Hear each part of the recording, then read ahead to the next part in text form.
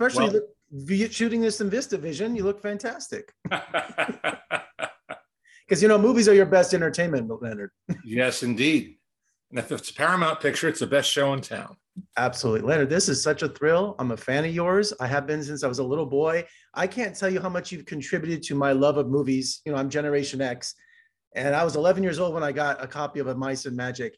And my mom would tell me stories that she would come in my room when I was a little boy and take it away from me because I'd fall asleep reading it over and over and over. Oh my gosh. And also the great movie comedians. You gave me my introduction to all of those classic comedians. And check this out.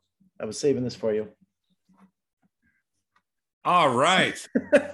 I was in the Jitterbugs tent here in Las Vegas when I was in high school. We had our own. So I just a big Laurel and Hardy fan. Jerry Lewis was my neighbor growing up in Las Vegas. But just, the Disney films, The Little Rascals. Thank you so much for joining me today to talk about your new book. But just wanted to say how much you meant to me over the years. Well, you have no idea how meaningful that is to me, truly. And I'm very flattered and just delighted beyond words. Wonderful. Well, Starstruck is your latest book, and you have so many stories over the years, Leonard, that you just felt you had to put all these down in a book. Yeah. Plus, there was this pandemic on. Yes. Lots of time. I had time. So I started from scratch and summoning up all these stories from my memory. And I never kept a journal, which I'm sorry I didn't. But every now and then there'd be a day so special that I did make an extensive journal entry. And I'm so glad I did, because otherwise I would have forgotten certain details about meeting Katharine Hepburn for the first time, or working with Jimmy Stewart at Entertainment Tonight for a Frank Capra tribute that I got to write, that he read on the air, and things like that. And do you have, there's so many stories in your book, but is there one that sticks out in particular that you kind of pinch yourself that it actually happened? Well, I suppose it's from the very beginning. It's when I was 13 years old and living in the suburbs in New Jersey, but very close into Manhattan. And my best friend and I were going to go to the city for the day. In those days, my parents didn't worry about me traveling into the big bad city on my own.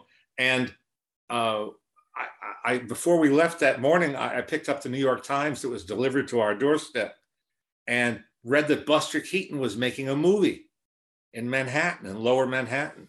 And what the Times article said was they're making this movie in alongside a dilapidated warehouse in the shadow of the Brooklyn Bridge. That was what it said. And I had recently found a still of Keaton. I didn't know what it was from, but it only cost 25 cents. So I bought it and I stashed that in an envelope. And I said to my friend Lewis, let's go. And we went to Manhattan and took the subway down to Canal Street. When we came to the surface, we looked around. It was mostly vacant lots. And then way over there, a couple blocks away, we saw some reflectors and lights. And we said, that's movie making. And we went over there, and it was a very, very small production. And they had no security guards or anything like that, no trailers. But sitting in the back seat of a car with his pork pie hat on the seat next to him, reading the daily newspaper, was Buster Keaton. And I sort of put my face through the rear window, which was open. It's a warm day. And I said, Mr. Keaton? He said, yeah. I said, blah, blah, blah, blah, blah, blah. My icebreaker was the still. I said, Mr. Keaton, I just found this photo, but I don't know what it's from. Can you tell me? I looked at it, and without more than an instant going by, he said, oh, that's from Parlor, Bedroom, and Bath. But that's not the gal who's in the scene with me. This must be a rehearsal shot. And I said, oh, that's so interesting. I said, would you mind signing it? No. He signed it in ballpoint pen. And Lewis and I didn't know how to, keep up a conversation with this man. And he was not an outgoing personality. He was not this great stone face he often displayed on screen, but he was not one to have, engaged us in conversation. A couple of punk kids. And so we backed away, having had our moment, and I met Buster Keaton. That is incredible. What a great story. And you still have that photo today, right? On my hanging, framed on my wall. That is what an amazing story. You know, you reading through this book, you have just met all these classic movie stars. You know, I've met you at Turner Classic Movies Film Fest many times, and a lover of classic film. And when I meet other people who have met those stars, that's the closest I'm going to get to someone who's met John Wayne or Katharine Hepburn. You know, I've been a film critic now starting next month, 27 years, a professional critic. Yeah. I've done all the junkets for over the last 25 years. And my greatest moment was I got to interview Kirk Douglas when he was doing It Runs in the Family. I think that was the film. Yeah. And there's such a difference between entertainment reporters and film critics, because they were asking people, we have Kirk Douglas upstairs, and most people were just like, no, I'm like, are you people out of your mind?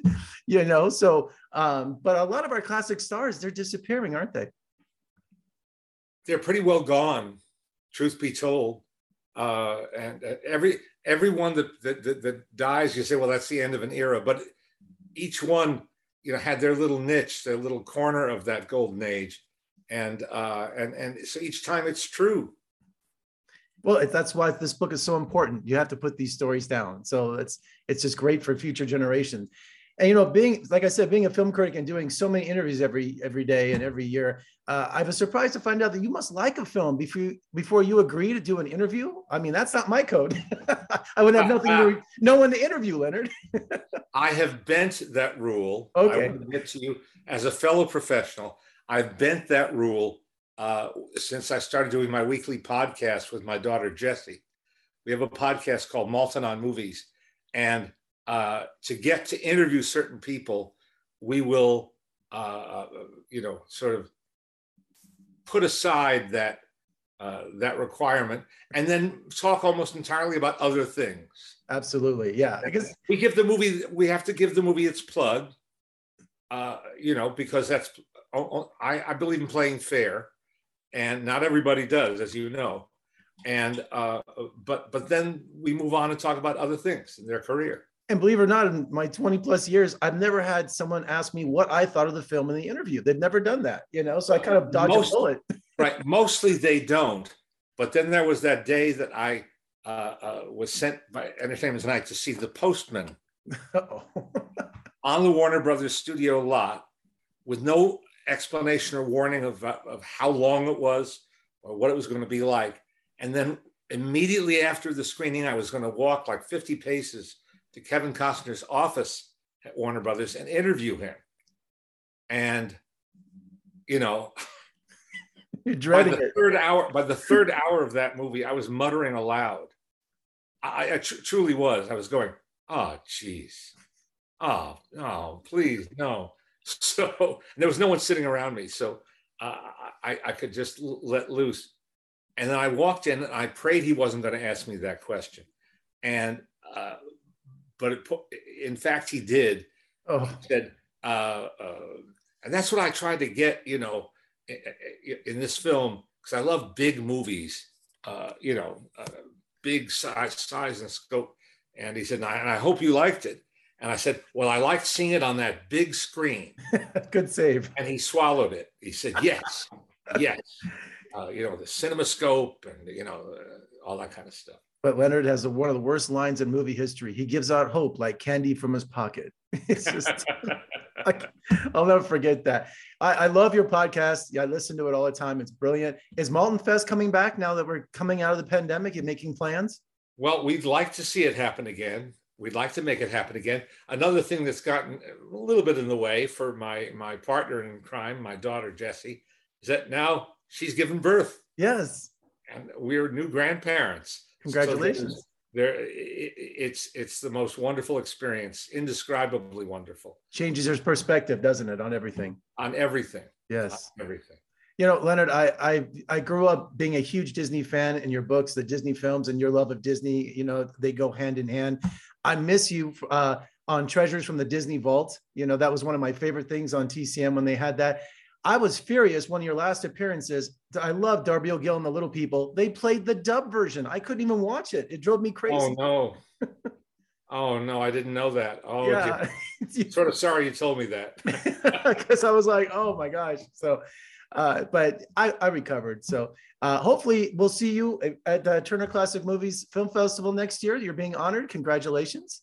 Yes, thank you very much. They offered it to me 2 years ago, but then COVID came along and they had to do their festival virtually 2 years running.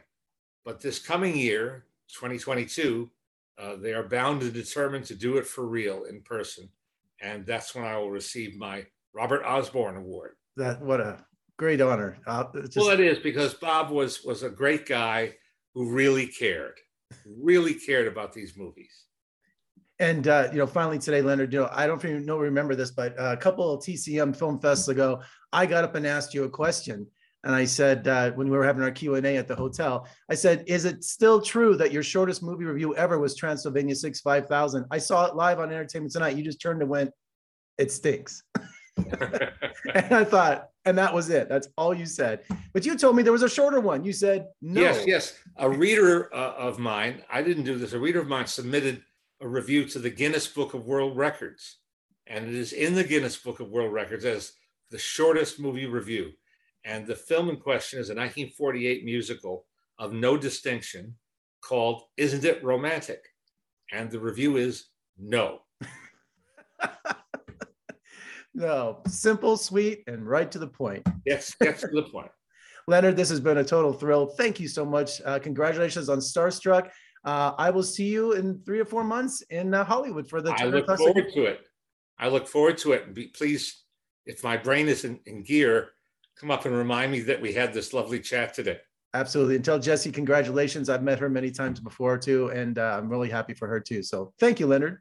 Thank you, Jeffrey.